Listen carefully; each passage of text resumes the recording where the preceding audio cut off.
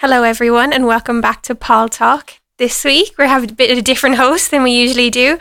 My name's Alice and I'm here with my friend Caitlin. I'm part of the Government and Political Society. As the last few hosts have been, I'm the secretary and I'm here with Caitlin. Do you want to introduce yourself? Hi, I'm Caitlin Holland. I'm a second year Government and Political Science student and also the vice chair of the International Relations Society in UCC. Yes, so we're both second year GovPol and we're taking over. Nathan usually hosts and along with Frank, but they're not here this week, so they've actually let us in here. It's our first time in here, so we've been working it all out. So bear with us. I think a bad decision on their part to let us host. We have no experience, so we've just been let loose. We're excited, but we have a lot to discuss. We're very into politics, clearly, because we do political science. How are you finding the degree, Caitlin? Oh, grand. Stressful season with exams coming up after a big, long era of essays and MCQs. I will be looking forward to this Christmas break. What about you, Alice? I definitely agree with you. We have an exam coming up Friday, so we have a bit of time to study, but not too much time. We're taking a little break here. This is our hour break. This is our lunch break for the day. We'll go back to the library after this. Yeah. Not, but we'll see. We aspire to. It's the thought that counts. We'll see. Yeah. But will we give a little intro of what we're going to talk about today? Sounds good. So we kind of just want to talk about everything that's happened in the past few weeks, politics-wise, in Ireland, abroad, America. So we might do an overview of, I know the riots have been previously talked about on here, but there's updates with Helen McEntee and Drew Harris. We kind of want to talk about party popularity in Ireland, as well as Eamon Ryan, and a big topic is probably COP28, which we can definitely get into explaining. We also want to touch on American politics, so the Republican primaries and George Santos, and it's all to come. All to come. We're all very exciting. Anyways, won't be boring. We'll get into the nitty gritties and explain hopefully for you what's happening in the world today. So, we do a little song and then we can get into it. Sounds great. So we're going to play Crush by Ethel Cain.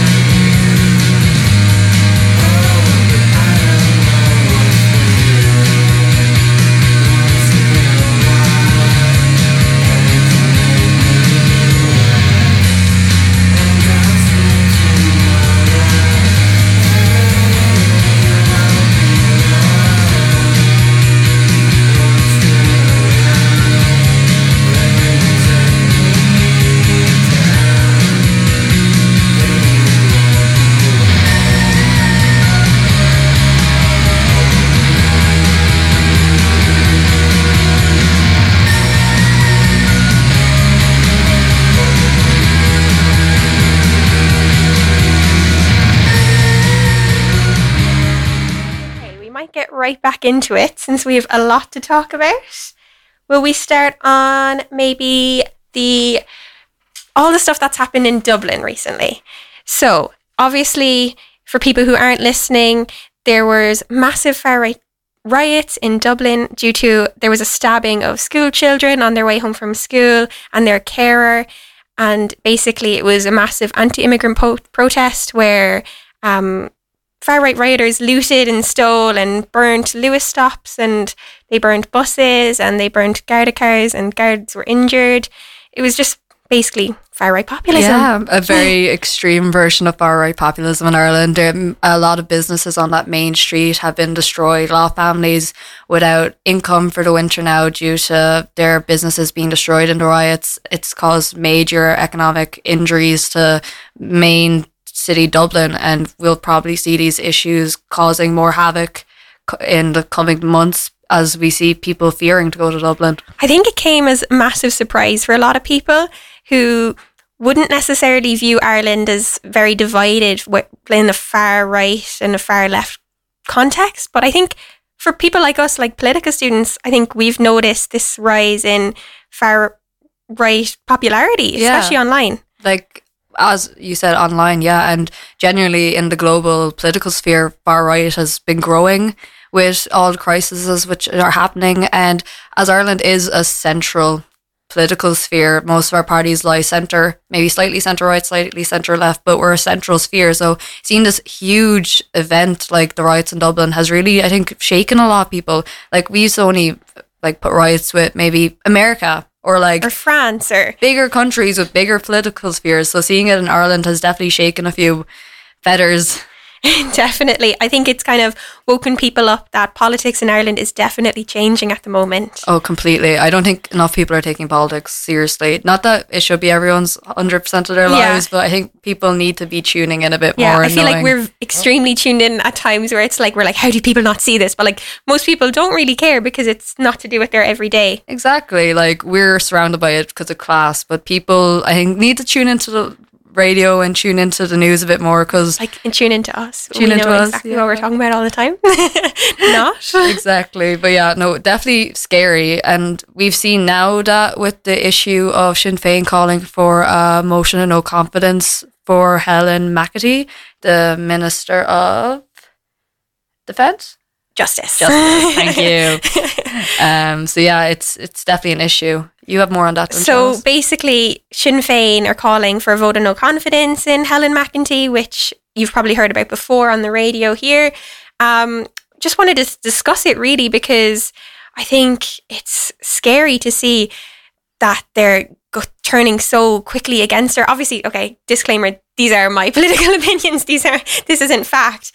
But Helen McEntee has taken the stance that Fine Gael and their coalition government has taken, the same stance that all justice ministers in the past have taken. Like, this issue, they're calling, Sinn Féin are calling to her and the public are calling to her to resign because she didn't handle this properly. But there was no policy in place before, ever. This wasn't seen before.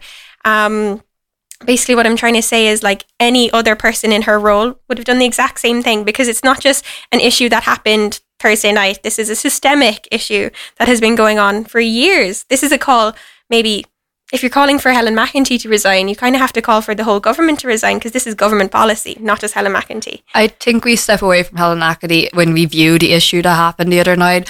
It, as you said, it's a systemic issue. The root cause is how we handle our justice department. Our Gardaí are underfunded. We're understaffed in the role of Gardaí and that whole area of the civil service. We don't give enough funding to that area. We don't give enough funding for our Gardaí nor our defence services. So how was Ireland supposed to bear up against such a unusual and dramatic events such as riots in Dublin? We weren't ready. Our Gardaí are not trained in such areas. And like, you can see the moment this happened, we sent out our riot police, which there were far and few between of. Like, we are not prepared for such issues to happen. Yeah, it's clear that obviously the Guards have had not enough funding to deal with these kind of issues. And while you can make the point that Helen McEntee is Justice Minister, this is her area, but she's not the sole person in charge of creating a budget, allocating, funds. She's not the sole person who makes these decisions. If you want change, it's more of a wider issue. It's also an issue, you have to look at what caused these people to riot. Like, I totally disagree with these riots, but you have to see why they did this, why they do what they do. So this can reflect on the cost of living crisis, the housing crisis, and it's brewed all these like racist far-right ideologies because people are mad, people are very angry.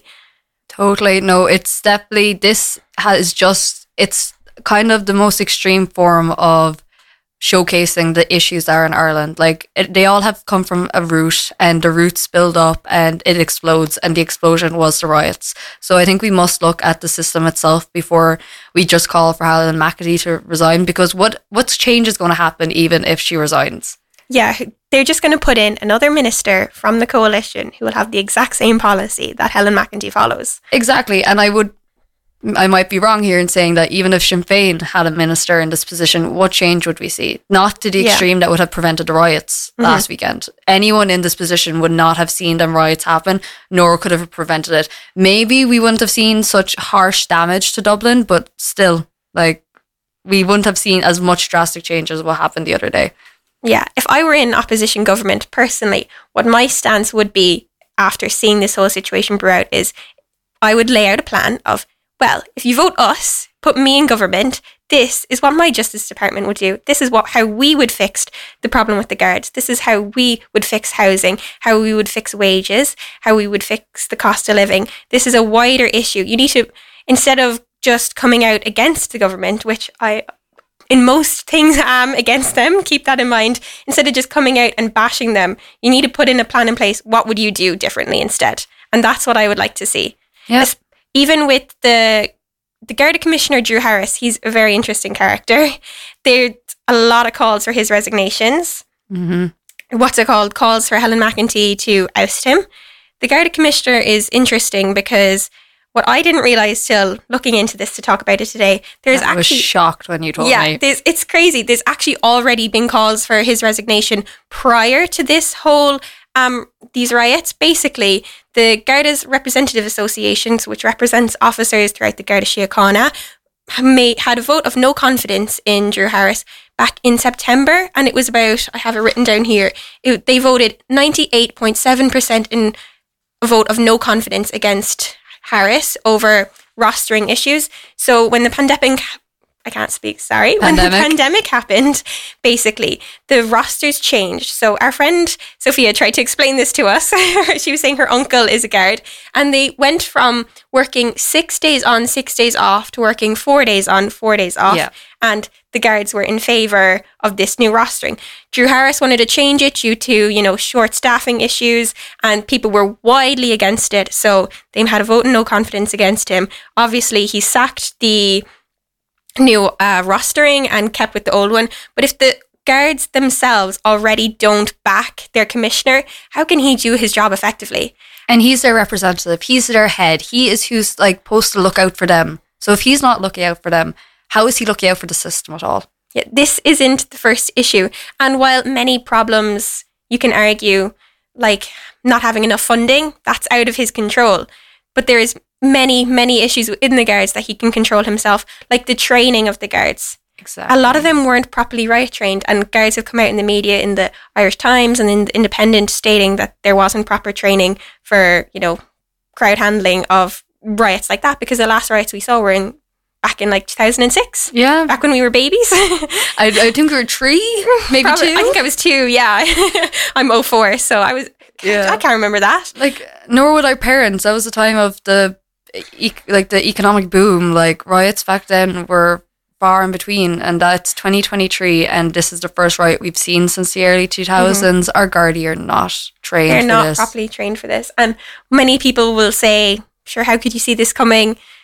You could see this coming. Yeah. Not in the sense that it broke out just that Thursday night, but in a sense of these far-right, dangerous people, their ideology brewing. The internet is a dangerous, dangerous place. We've seen it in America, in France, in all of Europe. It's growing in England. And it's growing in Europe. And so many big names in politics have called out that populism is on the rise, and it's something we should be wary about. But that's happened in Ireland now, a place that you wouldn't have been we are going to see a huge political polarisation happening. It is definitely has woken many people up, and hopefully we will see change from it. Hopefully we will. And even Harris was called before the Oireachtas, and he was questioned, and they were specifically, I was reading through, what they were discussing, and it's kind of the regular of he won't resign, he loves the job, all this. And what I found interesting is when they mentioned far-right ideology online, he was saying they do not have enough guards to monitor all online forums, and that it's up to the citizens to come in and lodge complaints when they see these far-right issues. I was like, maybe is this another issue that needs to be funded more? We need to have guards looking at these hate speech online. It needs to be monitored. Yeah, the fact that we don't have one of what's the biggest sphere in the world now outside of group forums? It's the internet. The internet is where hate speech and all information is spread. So the fact that our own Garda system, our own justice system, our own defence system doesn't adequately monitor such a big and area that encompasses most of the world. Yeah, a lot of children are on.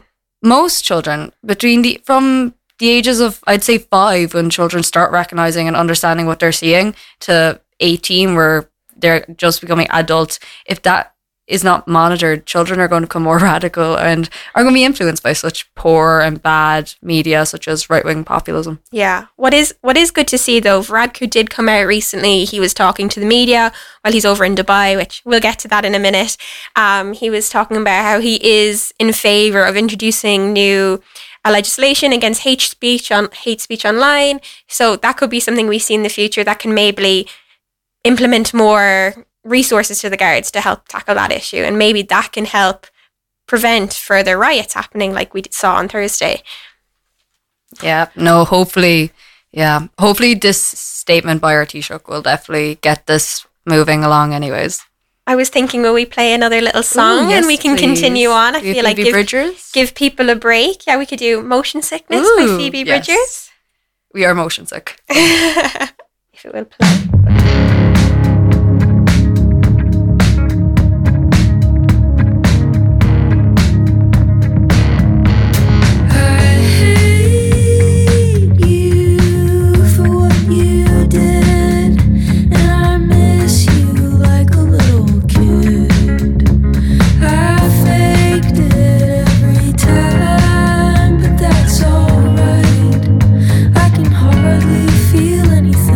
Hardly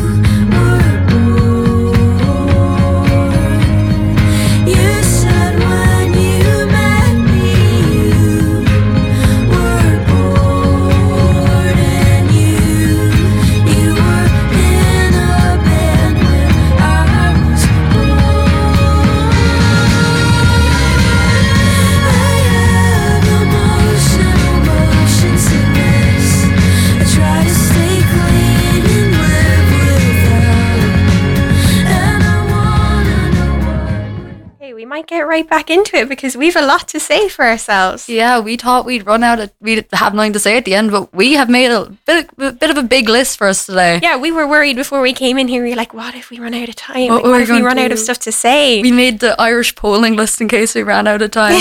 A quick shout out to Sophia because she's been advertising for our slot today. So thanks, Sophia, if you're listening. You are a dote. We love you. We love you. Perfect. So I guess the next big issue facing Ireland and the world at the moment is COP28.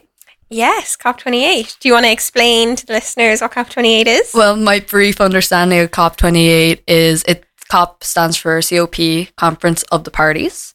It is a gathering of all countries, political heads, political figures, political activists, everyone around the idea of climate who signed one of the UN agreements, and their biggest achievement was the Paris Agreement in which COP? I can't remember. I'm so sorry. I've been studying public management. 2015, I want to say. 2015? Was that COP 24? Don't quote me. us. But anyways, the Paris Agreement was one of the biggest successes of COP as it hoped to reach the limit, the temperature rise of the climate, so how hot our world would be to 1.5%. We have failed that. Though it was one of the biggest successes of COP, it was 86 days out of 356 this year, our planet reached 1.5 degrees or above 1.5 degrees. So we already have failed on that Paris Agreement, but COP is important for the future of climate action. Trying to meet new targets. It's trying to meet new targets. And look, there's enough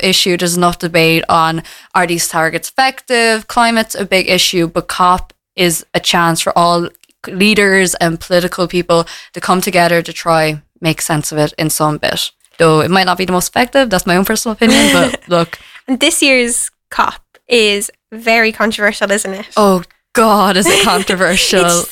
A lot of politics at this stage, you actually have to go, is this a joke? Is this for real? I think this is a joke though. It was held in UAE, in Dubai. Yeah. And the president of COP this year, I'm going to really butcher this name and I apologise, is Sultan Al Jaber.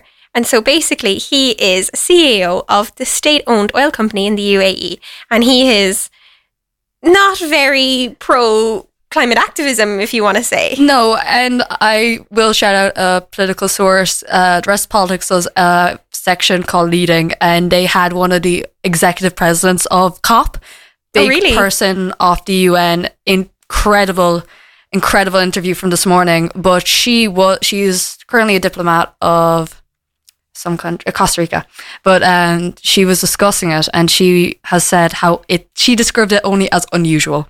The last big scary one we had was Qatar, and the fact that countries such as UAE and Qatar host COP, and they are major exports of fuel, like fossil fuels and natural gas, and are hosting a climate conference is terrifying. It just feels like it's a sarcastic joke. It's irony. It's ironic form. Because even this president, he's come out and said that this is what his opinion is. He says there is no science that phasing out fossil fuels will help decrease climate change, which is just crazy. And he is now hosting the UN climate change forum, basically. God help us. There's also, and this is just to add to the controversy, because there wasn't enough.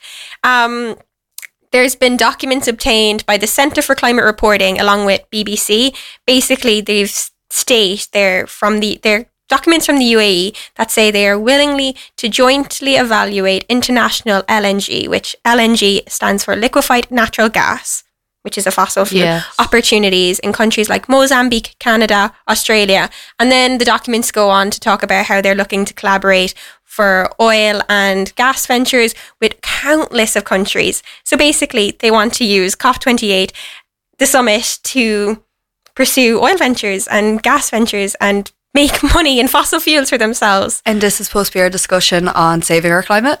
It's extremely controversial. It's extremely it's hard to believe that this is being allowed to happen. A lot of countries have come out condemning the fact that Al Jaber is president of COP, but obviously COP started November 30th, so it's gone ahead. He's in charge.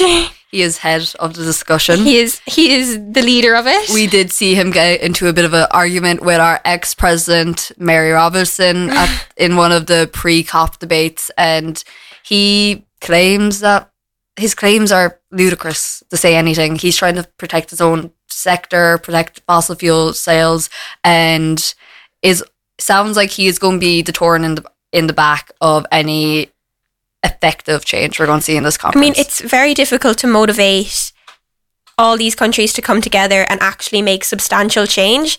And when the facilitator of that summit to make these actual changes has ulterior motives where he against what the summit is actually for, how can we create effective climate action? Exactly. It's not possible. And we're coming up on one of the years we said that we'd achieve a lot of our things. 2030 was one of the years we'd achieve most of our aims or goals, or some of them at least.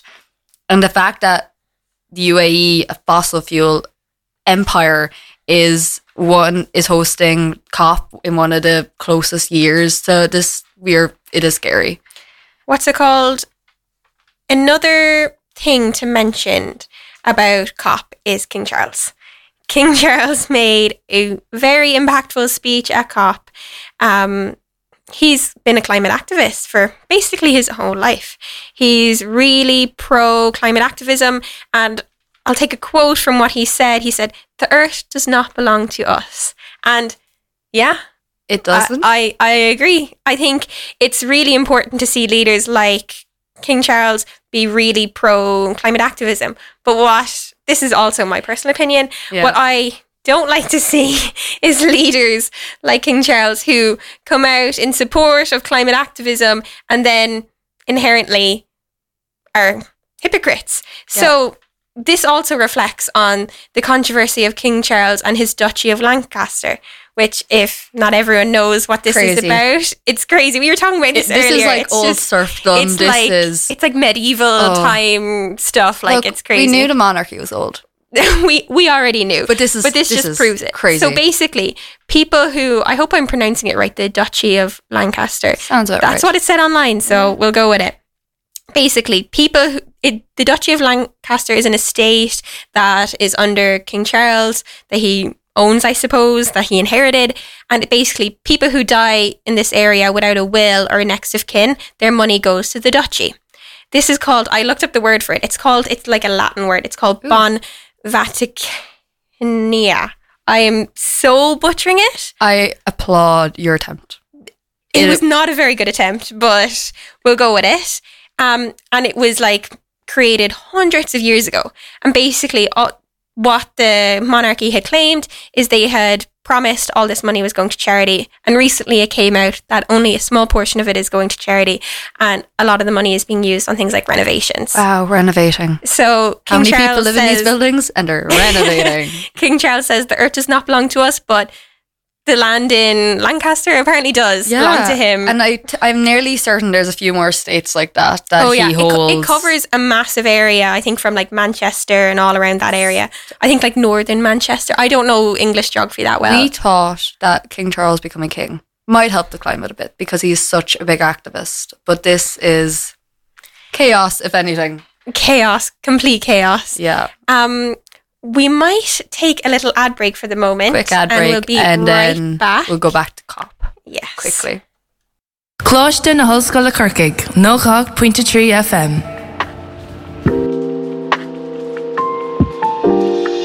Hi there, my name is Sinead Wolfe and I'm the chairperson. Okay, we'll come back. Well, we are back. We are back. That was a very quick ad break, but it was an ad. Advertising it was money. It was something. Perfect. Okay, also, just to mention on COP before we continue, you have a bit to say about it, don't you? Do you have Bradker? I have Bradker. Do you want to shout about Bradker? Okay, and then I'll talk about mine. shout out Bradker. So Bradker has pledged in his speech to COP28 that Ireland is pledging 25 million to assist poor countries in the loss and damage fund. So this is basically to help the poorest countries in the world who are mostly affected by climate change, so rising sea levels and things like that, and pollution, help them rehabilitate and rebuild and move people to safer places, I suppose. However, this sounds great. I'm like, yay, more money to climate change. But this 25 million is actually already money that we had pledged a few years ago, back in, I want to say it was 2021, from a larger fund. So while it is good to see, and it's important to see more money being pledged to climate activism, I would like to see more money, that instead of just repledging money we've already pledged. I don't know, it just seems like a facade almost. It's like, look at us, we're so great, this is the amount of money we're pledging, but we actually already said we would give that. Yeah, like it just sounds like we have nothing else to add to the conversation. Like, Ireland, we're an island. If our sea levels rise, we're in a lot of trouble. We are an agricultural sector. If major droughts happen in our area of the world, our agriculture sector is going to die, and so will the Irish economy. So the fact that we are not willing to give any more to this issue is kind of terrifying.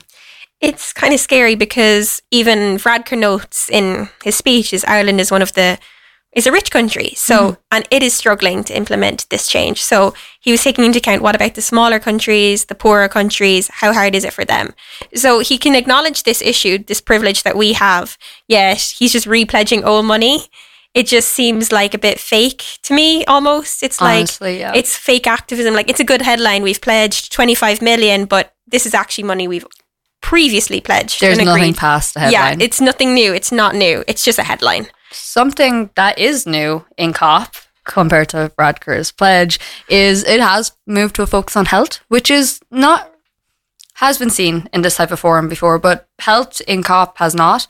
And the UAE, along with several charities, have pledged €714 million to fight tropical diseases caused by climate change. That's very good. Which is different to see come out of COP, because we have focused on the environment, but people is usually the sector of human welfare, and the effect of climate change on humans has not been addressed really.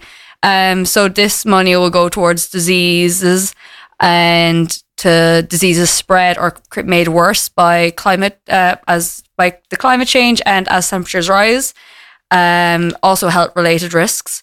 Like for an example, there was a large spread of malaria after one of the big hurricanes and tsunamis in, I think, South America, or I'm not too sure, but malaria spread crazy, a lot of deaths, a big country statewide issue. And the fact that it's only being addressed now that humans are affected medically by climate change is interesting. There was also another 100 million pledged by UAE, and 100 million pledged by Bill and Melinda Gates, the foundation. Very nice. Towards health risks due to climate change. So it's interesting to see 100 million pledged by a big American personality such as Bill Gates and Melinda Gates, and their foundation does do good work, but the fact that they pledged one of the biggest ones and not a country is an interesting fact. Yeah, it's very interesting.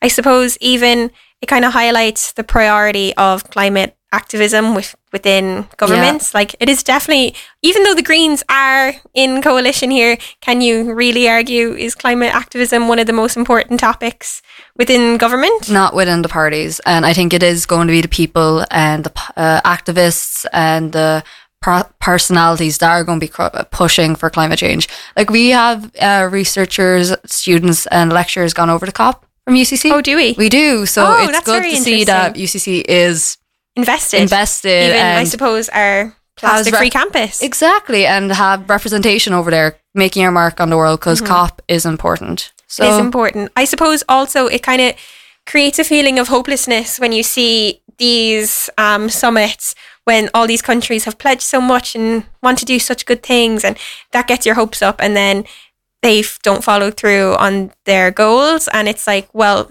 if they're not able to make these substantial change, what is any change that I myself make going to do? Yeah, like I worked at an event actually, the MEP Moments with the Active Citizenship. Shout out. The UCC European Commission collab.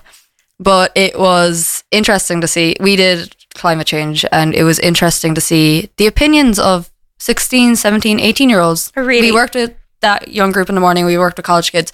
And I have never seen such in touch students in both sectors. These kids had more information, their heads screwed on. They understood it way better than any adult I've ever heard. They were coming up with active plans that were actually worked economically. Yeah. It was an incredible morning. I was blown away, and it actually, so hopefully from that I have a bit more hope that we'll make change climate wise with the generations under us, but at the same time it's the older generations are kind of I think causing what us the most the pain. older generation seem to hear the minute you mention climate, they're like, oh, more taxes, money. more taxes. And that scares them off a bit. But I think like substantial climate policy can be implemented without targeting the middle and working class. Yeah. I think just it could be kind of radical, but target maybe the rich. Maybe the rich. Maybe the people who can afford it. We aren't putting a political stance down, but like Politically neutral society. But are we? No.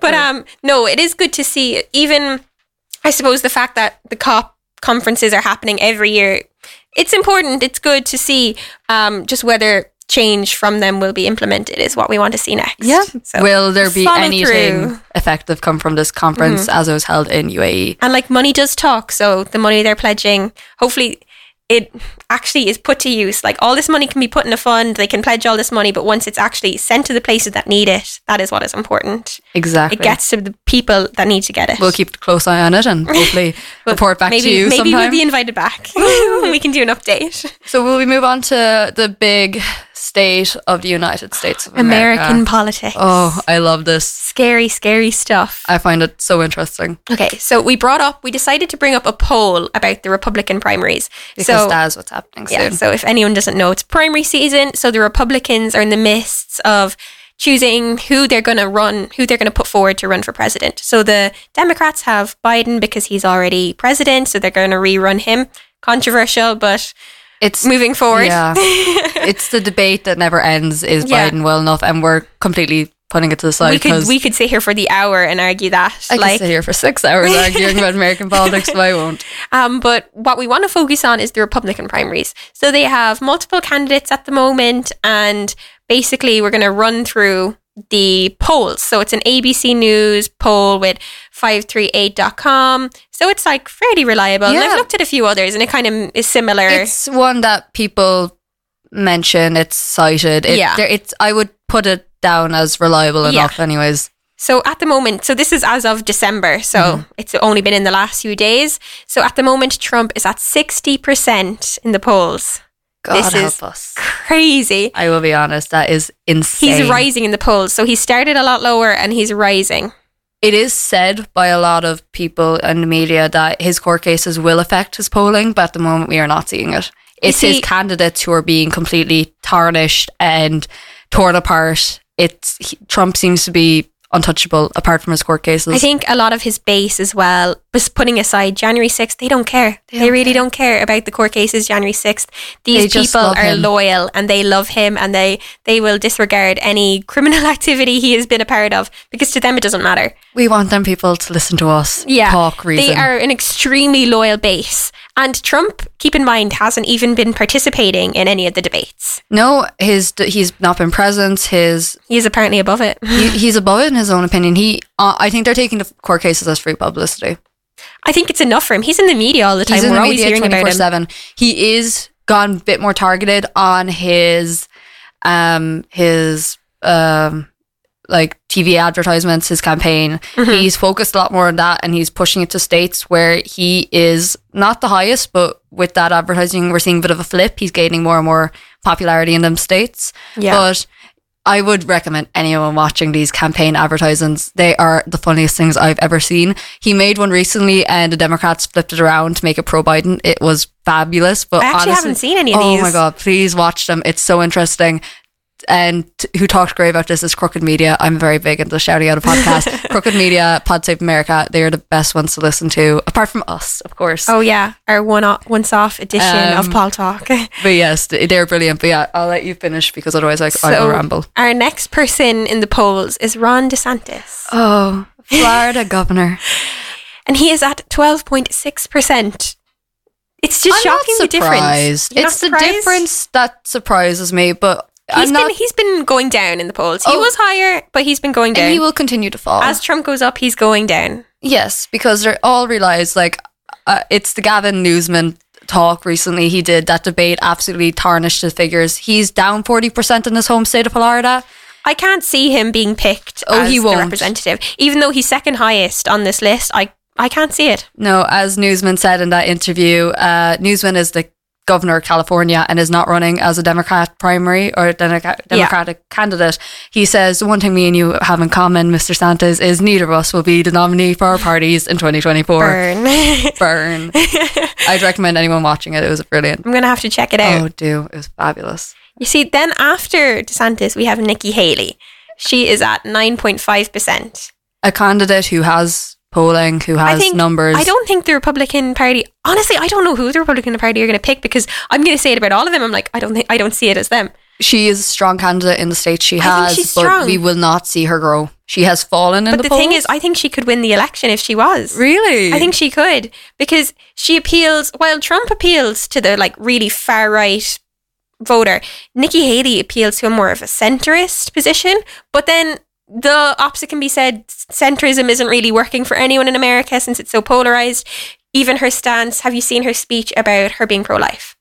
Yes. She takes a really kind of centrist, logical approach to her being pro-life. Obviously, personally, I disagree with that stance. Yes. I'm pro-choice, but she believes we need to, instead of being so polarized in the pro-life, pro-choice debate, we need to meet at a point where, and meet on certain issues that we can agree on that are like aligned with both, if that makes sense. So like how far abortion can go, or like, you know, protecting women's life who are, if they're about to lose their life, that allowing abortion then even in states where it's banned. Just like compromises is what it sounds like to me. She'd appeal to the liberal. She appeals to the liberal and she appeals to the centrist, which might work, I suppose, in Europe, but I don't know, will that work in America for her? America's left, right, there ain't no middle. But she definitely would sound like she'd do brilliant in a European campaign. Yeah, that's why I was thinking she could win, but then examining how polarized they are. She would win if Trump wasn't on the table.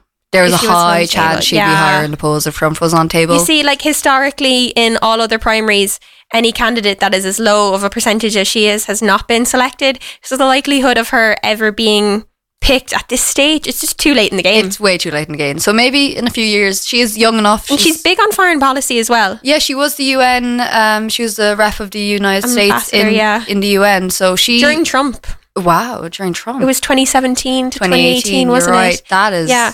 So while she tries to shit on... I shouldn't swear. Well, Beep. Beep. You didn't hear that. While she does try to criticize Trump, yeah, she can't come at him too much because she did work under him. She did work under him. Yeah. But she is big into foreign policy, which is another attractive factor for president.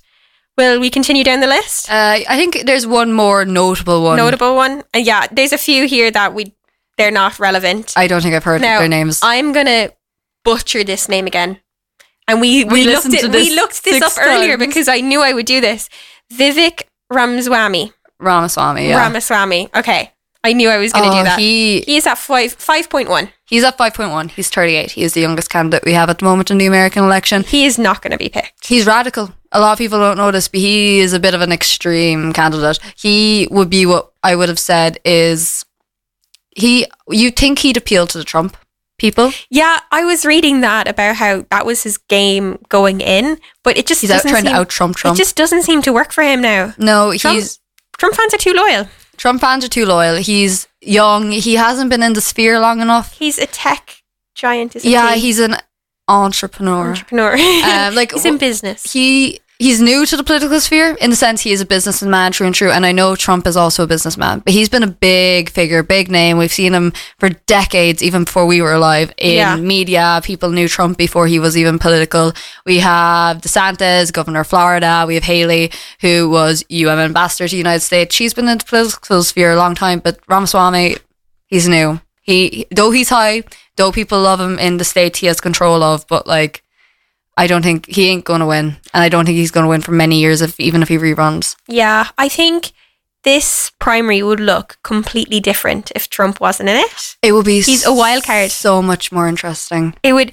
These like Haley, DeSantis, Ramaswamy, they would all have a fighting chance if Trump wasn't in this. But also, the fact that Trump's at 60%, obviously he's the most likely candidate. But can you see Biden versus Trump happening again? Like, that is crazy. It's incredibly surreal that it's happening again. But I'm just thinking, what's the outcome if they win?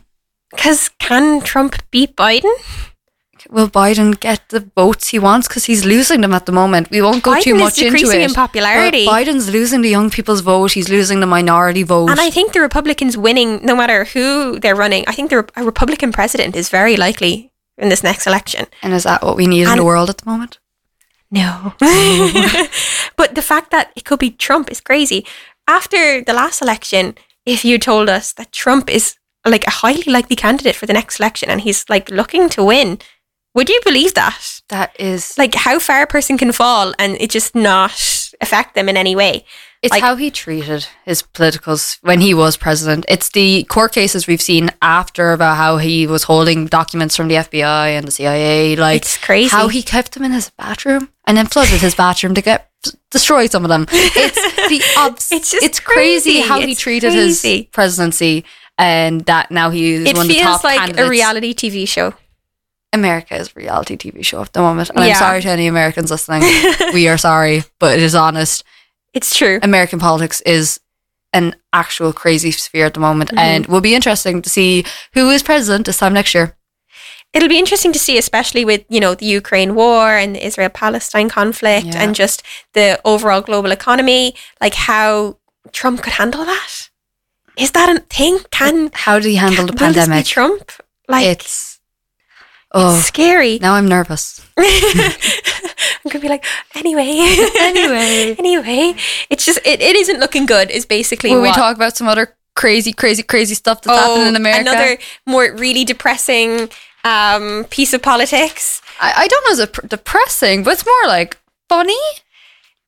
It's just like, it's hard to, it just highlights how crazy Americans are. I feel like I'm like, the fact that they were allowed to get away with this. Okay, we should explain it before we start rambling about how insane we think it is. As stated at the start of this segment, I like American politics. I really do. I think you're a lot more into it than I am. I followed the last 3 elections crazily. When we had the 2016 election, I sat on the side of a football pitch looking at Hillary versus Trump. Anyways, I'm going to do this quickly because we don't have much more time. George Santos, rep in New York. It's funny, and then Jersey? You realise it's politics, and then it just makes you sad. He has been kicked out of Congress. Thank God. About time. This was the third attempt.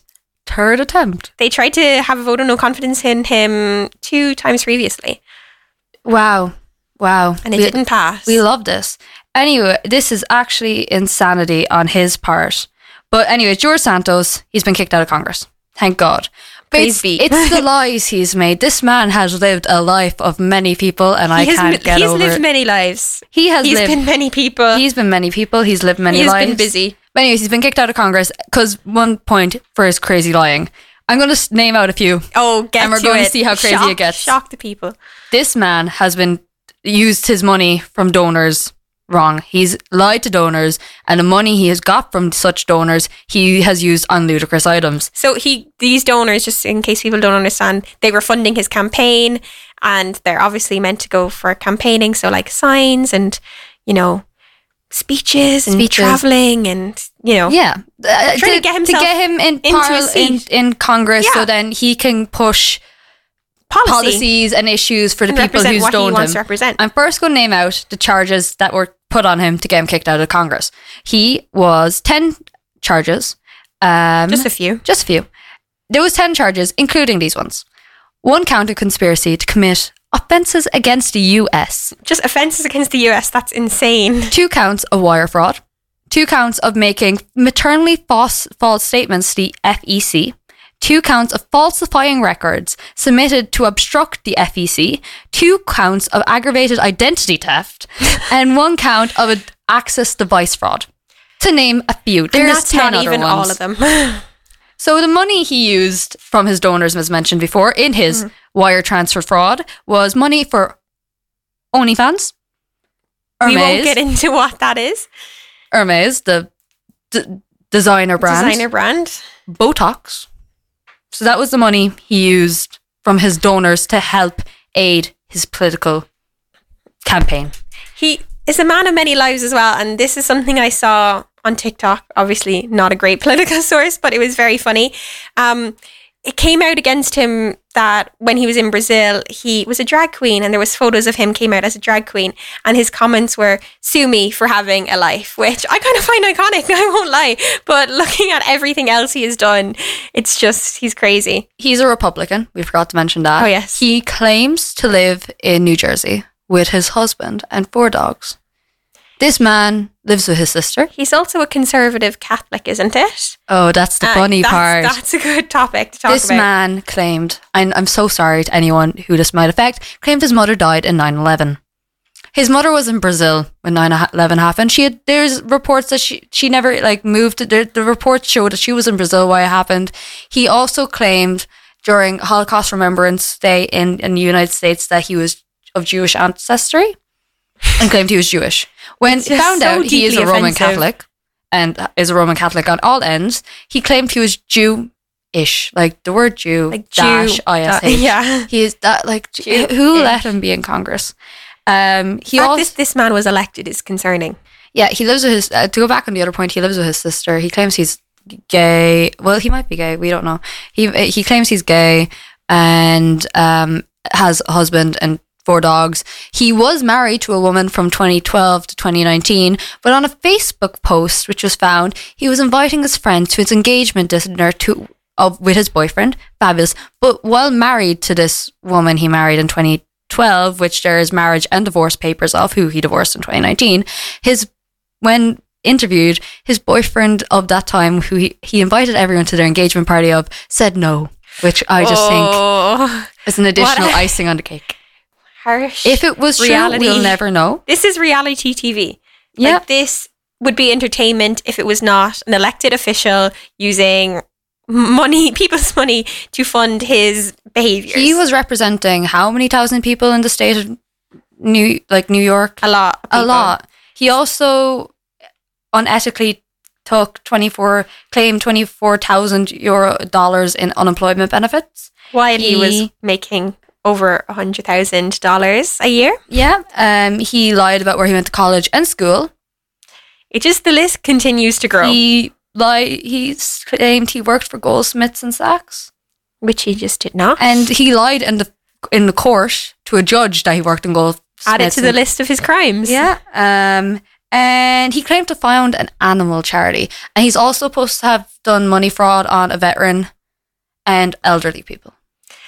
And he was a congressman, guys. If that doesn't shock you, then I don't know what would. Yeah. It's also to note, when we said he's been kicked out of Congress, that means there's going to be a new election happening in his constituency. So it's up to their state governor to facilitate that and run it. So hopefully some real representation, politically respectable people will be voted in. I don't know, will this push people in his constituency to vote Democrat? Maybe, who do we have in the state of New York? On top of my head, AOC, of course. Yeah. So put her New York against... is a very divisive area. It's a big area, big voter pool. Yeah, especially Jersey. That's a very, very hit or miss one. So we don't know. We'll have to watch out. I think that has to be implemented in the next month. They have to get the ball rolling on it. I could be wrong with the dates, but it's soon. There's a certain time frame where they have to get that rolling. And it's Christmas season, so we're going to really see. So that'll be in the new year, probably. Yeah. We'll see a new, hopefully... Less crazy? Yeah. Is that too much to ask? Yeah. So... Speaking of crazy, do we want to talk about someone crazy, in our opinion, in Europe? Oh, Europe. Do you want to lead the way on this? I think you know more about this than me. I don't know much about this, but what I do know is... We'll do it quickly, since we don't have much time. We've been rambling. I'd like to thank our lecturer, Philip Murphy, for this, because he's the only reason I looked into this for our exam. Okay, the Netherlands just had their elections. The top party, PVV, were voted in with 37 seats in Parliament. They are right-wing. Their leader is Geert Wilders. He has been described as a Dutch Trump. He looks exciting. like a Dutch Trump, Scary along stuff. with his policies. Have you seen his sideburns? Have you seen his hair? The whole look. The whole look, just screaming Trump cosplay. Anyways. If it works for him, I guess. They have won 37 seats. They're top of Parliament at the moment. They're going to require a coalition to get into government. They're looking for a coalition to make up 76 seats, which would give them the majority of seats in Parliament out of 150 seats, which is total Parliament. PVV worked on the anger around migration and border closures in the Netherlands.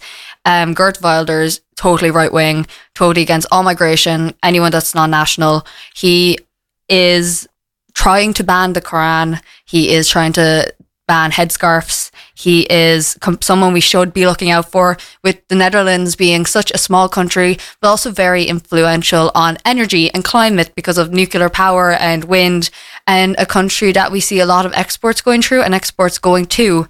They're definitely one we should worry about their economy, especially with him being in charge, or maybe being in charge. If he can't get the coalition, I think there's going to be a bit of hope he won't, but... This kind of highlights the right-wing populism that we opened up with. Yes, and the backsliding found in Europe at the moment. This is a major issue. Yeah, he's going to try bring in Nexit, which is the Dutch form of Brexit. And because it went so well in Britain. It went so well in Britain. They're thriving. And it's not like the Dutch are stuck right between France and Germany. Yeah, perfect spot to leave. Bit of an awkward neighbour in there. Are they going to become Switzerland? We'll never know. But they are someone we should be watching out for. It only happened last week. Between them and the Polish elections at the moment, the majority of there's huge backsliding in Europe, and the fact that we've far right riots in Ireland. Britain is getting a bit hazy on how their politics is going to go. Yeah, well, the Conservatives are there at the moment, but for how long? But even there's the right rising in Britain, the right rising in France. Spain is getting a bit touchy. It's a lot to do with immigration. Yeah, and the immigrant crisis and immigration issues. Right wing. It's something to watch out for.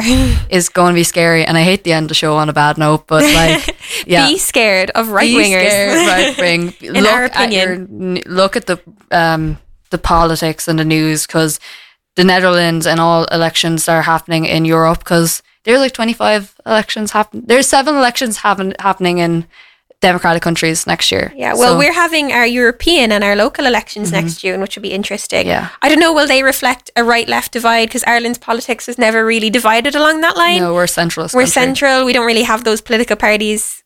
But we'll see. We'll see. It'll be interesting, and that'll set the precedent for the Dáil election. Oh, exciting stuff coming in the next year. So I think, do we close out? Will we close out? Yeah. So we'd like to thank everyone listening today. Thanks for giving us the opportunity to come on. Yeah, thanks Polity and GovPol Society for letting me speak as a non-member of the committee. I will shout out the International Relations Society because I am their co-chair, and I'm pretty sure my chair Joanne would kill me if I didn't. We do Model UN debates every Wednesday, but GovPol owns this segment, so it is there. I'll let Alice close out. And I'll just say thank you for listening, and thanks to Nathan and Frank for letting us come on today. And we'll just turn on a song just to close it out. Thanks for listening. Thank you so much. We're going to put on Lana Del Rey. Fabulous.